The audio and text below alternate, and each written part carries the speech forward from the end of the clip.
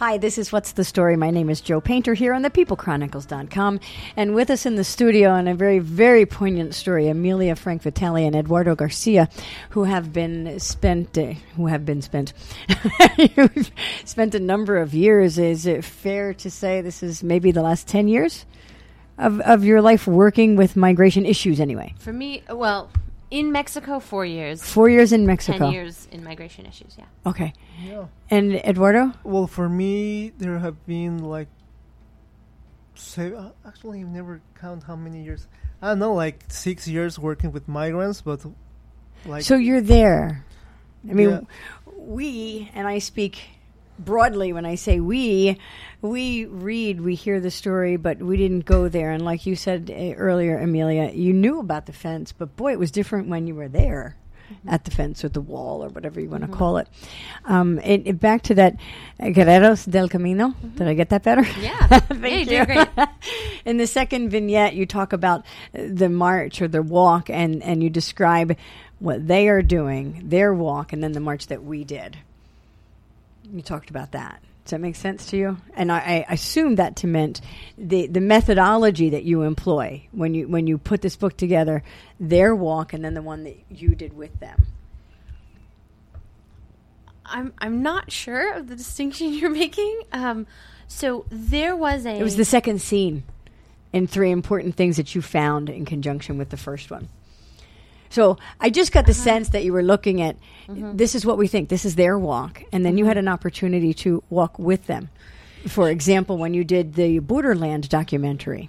I see what I'm you're going to take saying. you there. Okay, I see what you're saying. Yeah, so part of what I talk about in my master's thesis is the protests of migrants. So migrants in Mexico are actually marching. That's actually a march that they're on to protest the situation of kidnapping and extortion that they were dealing with, had to deal with, still have to deal with.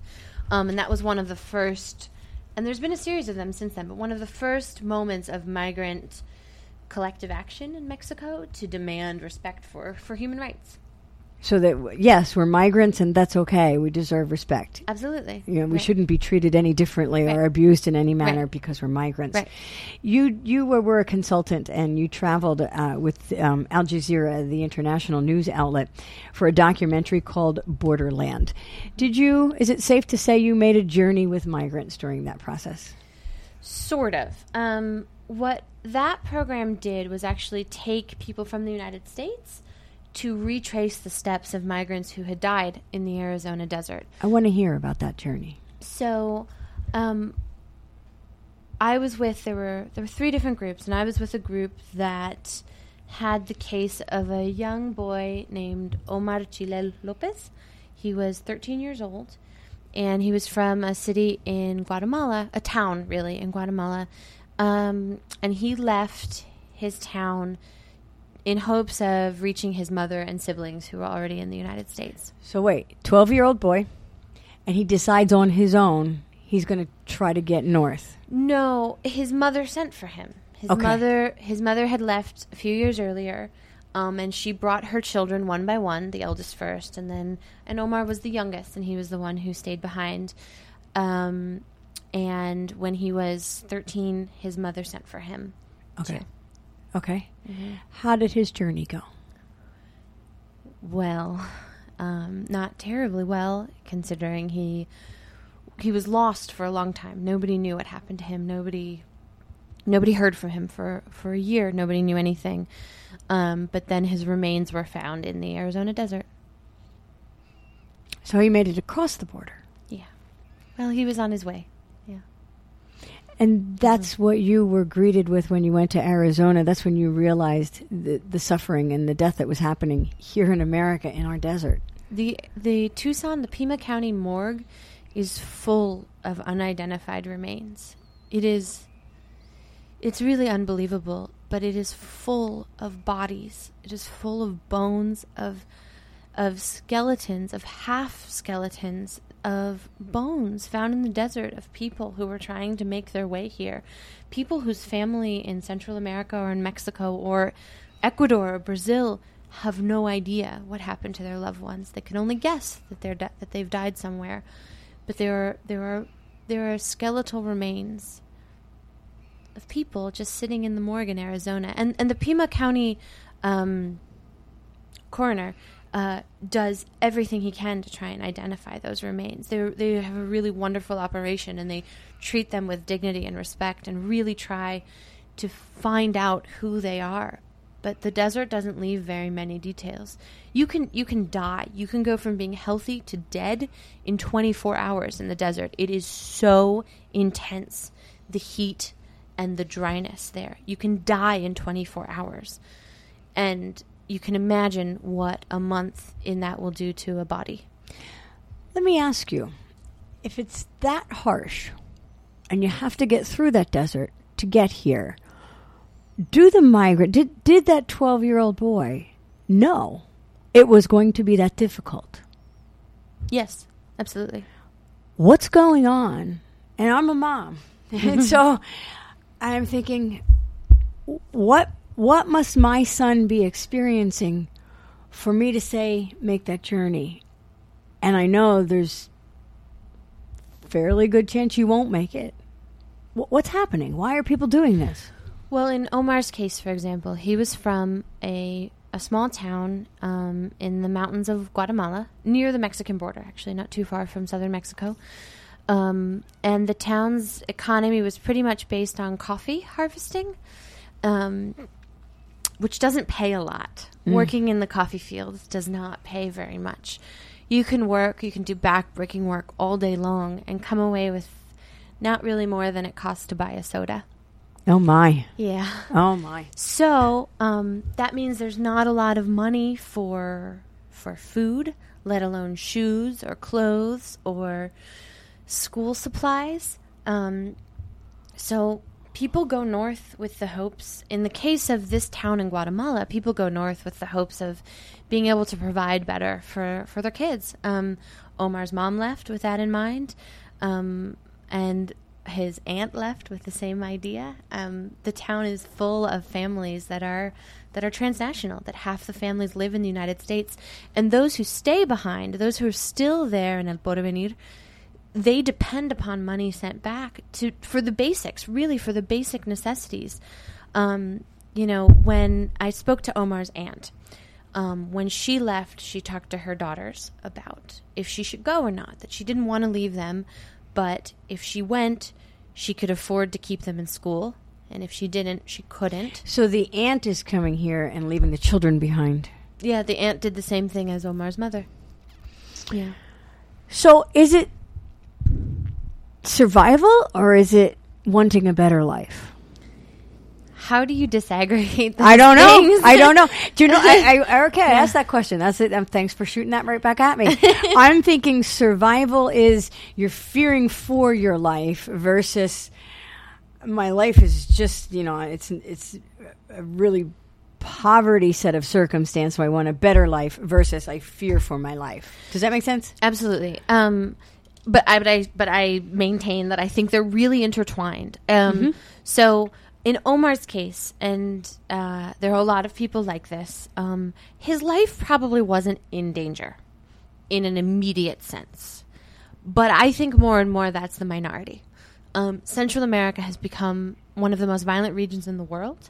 Honduras is the murder capital of the world. It is the most dangerous place. It has the highest rate of homicide outside of a war zone. Is that due to drugs or poverty or both? Or do you know? I think poverty has a part to play. I think inequality has a part to play. Drug trafficking has become part of what's happening in Honduras, but it's not really. It's not like the cartel violence that we know about in Mexico. Mm-hmm. It's not like that in Honduras. It's not like heavily armed paramilitary like. Organized crime groups are battling a state army or police force. That's not what's going on. And it's not like the government is using those clashes to hide a lot of other murders either. It is I've heard people describe what's happening in Central America more akin to like like the kind of recruitment of child soldiers in Africa, more like warring bands. But that suggests a level of disorganization that I think is not really accurate either.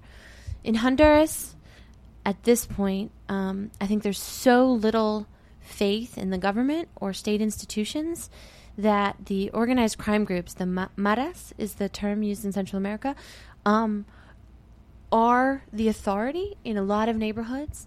Do we have time for a story about... I would like to go back to... I would love a story about an individual child. Take me in a child's journey. Okay, so this is sort of both about a child and not a child anymore.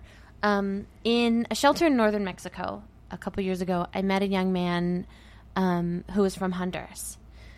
When he was 16 years old, along with his cousin, the two of them fled Honduras together, and he'd been living in Boston for 10 years. He spoke really good English. He'd been here for a long time. But he was deported. He was caught one day just driving and was deported. And he was sent back to Honduras, to Tegucigalpa, the capital of Honduras, to a neighborhood called Flor del Campo, which is one of the very dangerous parts of Tegucigalpa. Sort of these...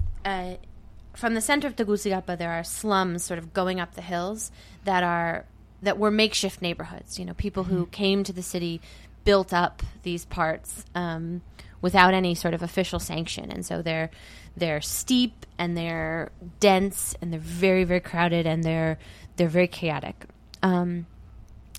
So he was deported back there, and he stayed for just a few months, but couldn't survive there. He felt completely incapable of surviving in Honduras. So he tried again, and he was back on his way through. I met him on his second trip. But then I went to Tegucigalpa, and I visited his family. And I learned more about his story. And so he left with his cousin when they were 16 because the maras, the gang that controlled his neighborhood, was forcibly recruiting them. They were after them to join. They were 16-year-old boys. That's who forms these maras. And they didn't want to. So at first they fled to the outskirts of Tegucigalpa. They left to a place that's a little bit more rural, hoping that they would be able to be safe there. But the maras followed them. And basically the choice was, we'll kill you or you join with us. And so the third option, the other option for both of those boys and many other children in Central America is to migrate, is to leave. So when I met Jairo's aunt, the mother of the cousin that he traveled with, and when I met her, she hadn't seen her own son in 10 years, and she said, "Great." She said, "It's better I don't see him, because I know if he shows his face again here, he's dead. So It's better that I can talk to him on the phone and know he's alive and know he's safe." Meanwhile, she had a young girl with her. The girl was, 5 years old maybe. And her father had just been murdered. Her father was a pizza delivery guy, so he had a little motorbike. And the local gang wanted his motorbike, so they killed him and took it. Just a few days before I got there. And her daughter, so Jairo's other cousin, her daughter was also there with me, and she has two twin boys, sons, who are young. I think they were probably 9 years old now. But she was terrified for her own children, and she and her husband were starting to think about what they were going to do, because at 9 years old, the mareros are already trying to recruit. They're already starting to pinpoint who the boys are in the neighborhood and who are going to be the next generation. And for her sons to be safe, she was already starting to think about sending them or all going together to join her brother and cousin in the United States. Even though her children are 8 years old or 9 years old, she was already starting to make that heartbreaking decision. And did they? They're still deciding. The young man I met made it back, and he's in the United States again. Illegally. Yeah. I mean, is he still risking? Yeah, he doesn't have papers. But he'll do anything. He'll do anything to stay here. And what he does is he works. He told me he loved the New England winters. Who loves New England winters, right? Because nobody wants to work in the snow, but that meant there was lots of work for him. Is that typical or atypical of the story of a migrant? I think that family story is really typical.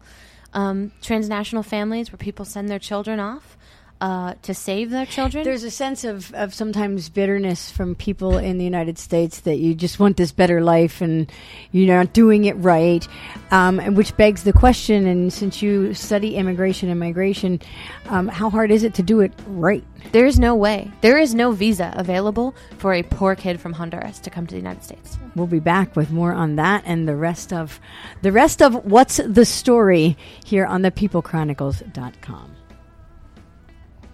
How long?